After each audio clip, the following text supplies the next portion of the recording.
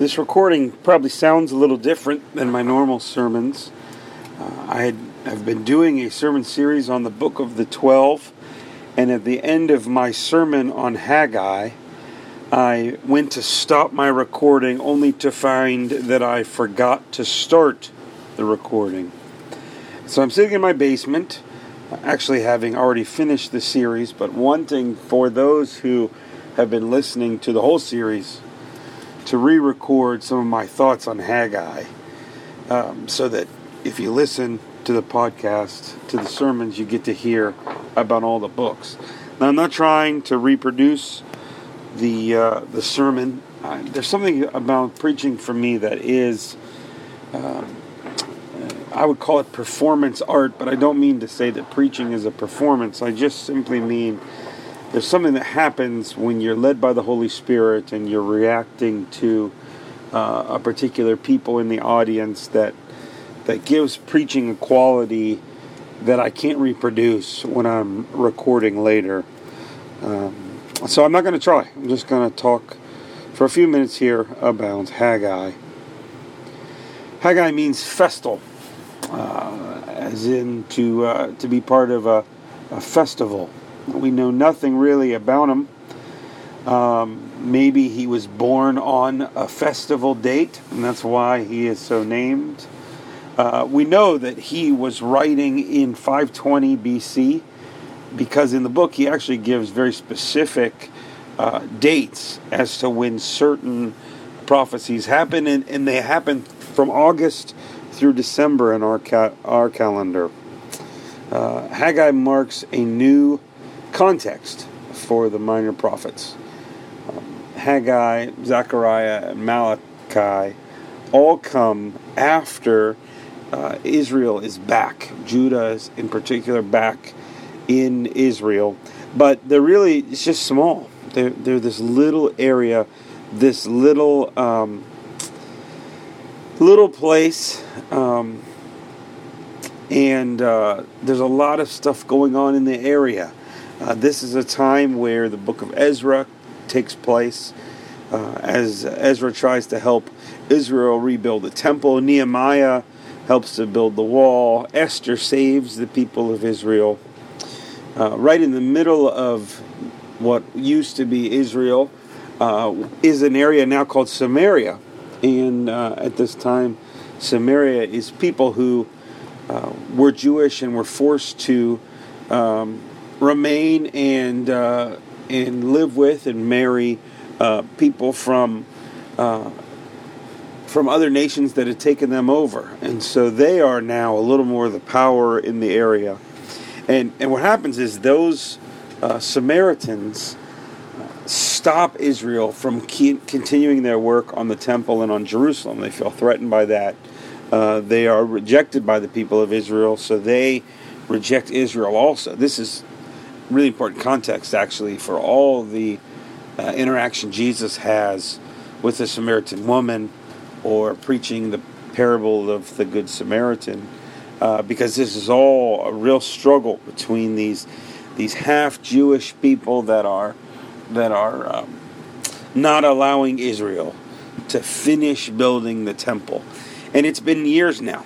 It's been years since they've come back, and they're struggling. There's been droughts, there's been plagues, they've been through so much. The temple has never been finished, and it seems like their hope is finally dwindling. Haggai comes along, and the book starts this way. In the 2nd year of Darius the king, in the 6th month, on the 1st day of the month, the word of the Lord came by the hand of Haggai, the prophet, to Zerubbabel, the son of Shealtiel, governor of Judah, and to Joshua, the son of Jehozadak, the high priest. Thus says the Lord of hosts, these people say the time has not yet come to rebuild the house of the Lord. Then the word of the Lord came by the hand of Haggai the prophet. Is it time for you yourselves to dwell in paneled houses, while this house lies in ruins? Now, therefore, says the Lord of hosts, consider your ways. You've sown much and harvested little. You eat, but you never have enough. You drink, but you never have your fill. You clothe yourselves, but no one is warm. And he who earns wages does so to put them into a bag with holes. So the people are saying the time has not yet come for us to rebuild the house of the Lord. They're still rebuilding their houses, and they don't have a lot of hope. They don't have a lot of future. Now, sometimes it seems here that some of them are living in fancy, more paneled houses, while God's house still lies in ruins. But they say, no, it's not time yet for us to do that work. And Haggai says, consider your ways. Consider your ways. And the phrase there means to set your heart on it. Not just think about it, but consider it emotionally. What does your heart tell you? What's your gut saying? You sow a lot, but you harvest a little. You eat, but it's never enough. You're always thirsty. You clothe yourself, but you're always cold. You ever done that? You get sick, and no matter how many articles of clothing you put on or how many blankets somebody puts on you, you just can't get warm. You earn wages, but they go into a bag with holes. How many times have we felt like our bank accounts are full of holes, and we look and we wonder, where did our paycheck go? This is a very strong description of a people who are worn out, who are hopeless, and who are beat up, who are trying as hard as they can, but just doesn't seem to come for them. It doesn't get better for them. He continues in verse 7. Thus says the Lord of hosts, consider your ways. Go up to the hills and bring wood and build a house, that I may take pleasure in it, and that I may be glorified, says the Lord. You looked for much, and behold, it came to little, and when you brought it home, I blew it away. Why, declares the Lord of hosts? Because of my house that lies in ruins. Well, each of you busies himself with his own house. Therefore the heavens above you have withheld the dew, and the earth has withheld its produce. And I have called for a drought on the land and the hills, on the grain, the new wine, and the oil, on what the ground brings forth, on man and beast, and on all their labors. The Lord says, you look for much, but what did it come to? Very little. You brought your money and your stuff home, but it blew away. The problem for Israel is security. They're trying to have a life where they can feel safe and secure, but they're trying to find it in their house, in their stuff, in the lives they build, and it blows away. We don't like the feeling, but we've all had the moment where we feel hopeless, where someone's sick, where a friend is dying, where a child is in pain, and it doesn't matter what we do, all the money in the world, still we can't fix it. Why has this happened to Israel? Because God's house lies in ruins. And at first it sounds like God is just bitter, like he just wants his house. But that's not really it. It's not just God wanting a house, it's that the people have tried to build their lives on their own. They did it themselves. And the heavens withheld dew from the ground, and the ground withheld produce. Sometimes God keeps his people from flourishing if they're going to rely on themselves and not him. It's what Israel does. It's what we do. We say, God, why aren't you blessing my efforts and what I'm trying to do? But God says to us, because you are supposed to be blessing my efforts and what I am trying to do. God is not the blesser of your plans. God calls you to follow him. When we try to demand that God give us what we want, we are playing the part of God. Except God doesn't demand. God sometimes just lets us flounder in our pitiful attempts to find security outside of himself. And sometimes, like a good father, he steps in, try to stop his kids from getting hurt. But sometimes, as a father, and I have to do this sometimes they got to learn for themselves. Not a lot of people in Israel at this time that remember the temple. The Haggai goes on to really try to describe to them what it was like. In chapter 2, starting in verse 3, it says, "Who is left among you who saw this house in its former glory?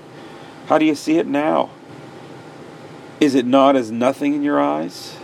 Yet be strong, O Zerubbabel, declares the Lord. Be strong, O Joshua, son of Jehozadak, the high priest. Be strong, all you people of the land, declares the Lord.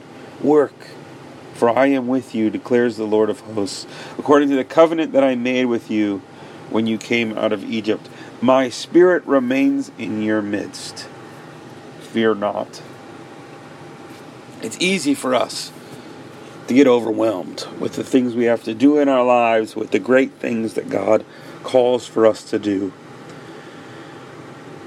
Sometimes we get stuck because we feel like we can't get ahead and we can't move on. And we get afraid. Well, we shouldn't be afraid because God is with us. God is calling us to be strong, to keep going, to keep working. It's pretty crazy to think about what God often calls us to do in our lives. And we do get afraid. But we're not alone. The text goes on to talk about how God is going to shake the heavens, the earth, the sea, the dry land, and the nations like a dusty rug that everything falls off. He's going to shake the world, and Israel's going to be blessed. This kind of leads to some conflict, I think, for the way we tend to think about things and the way the other minor prophets have thought about things. First of all, we've kind of got this idea in the other minor prophets that wealth is a bad thing. It's not good to have what we want. That Christians are supposed to have some kind of vow of poverty. Or at least we pretend that we don't have nice things. The business is bad. Think about how many movies where businesses are the bad guys. In the original Manchurian Candidate, the bad guys were the Soviets and the Cubans, the communists that wanted to create the Manchurian Candidate. When it was remade a few years ago with Denzel Washington, it was business. It was business. When do we make business the bad guy? Here's a text that says that God wants to pour out blessing. And I'm not sure that means God wants every Christian to be rich, but I'm not sure that means every Christian has to be poor. Sometimes we create wealth, but for a Christian, it's important to know how we create wealth. That we don't create wealth out of spite, out of jealousy. That we don't create wealth at the expense of others, and what we do with that wealth is important. Also, in the prophets, there's a lot of talk earlier on about how bad the temple is, about how the Lord hates. The Lord despises the feasts that go on there. But here's God wanting to rebuild the temple. That the place is important. That there's value in having a place of worship where people can come. We've got to have balance. Balance to understand that things aren't everything, but they're also not nothing. That buildings like churches are not everything, but they're not nothing either. Buildings are okay. Wealth is okay. Having what you want is okay. The problem is when we find our security in those other things. When they take away from our relationship with God instead of add to them. When they put God on the back burner instead of drawing us closer to God. Jesus didn't die to save buildings. He didn't die to give you wealth and security. He died to give you eternal security. Something that the world can't take away from you. If you live in that security, some of these other things can stay in good perspective for you. Blessings. I hope that this was helpful, and we'll catch you on the next one.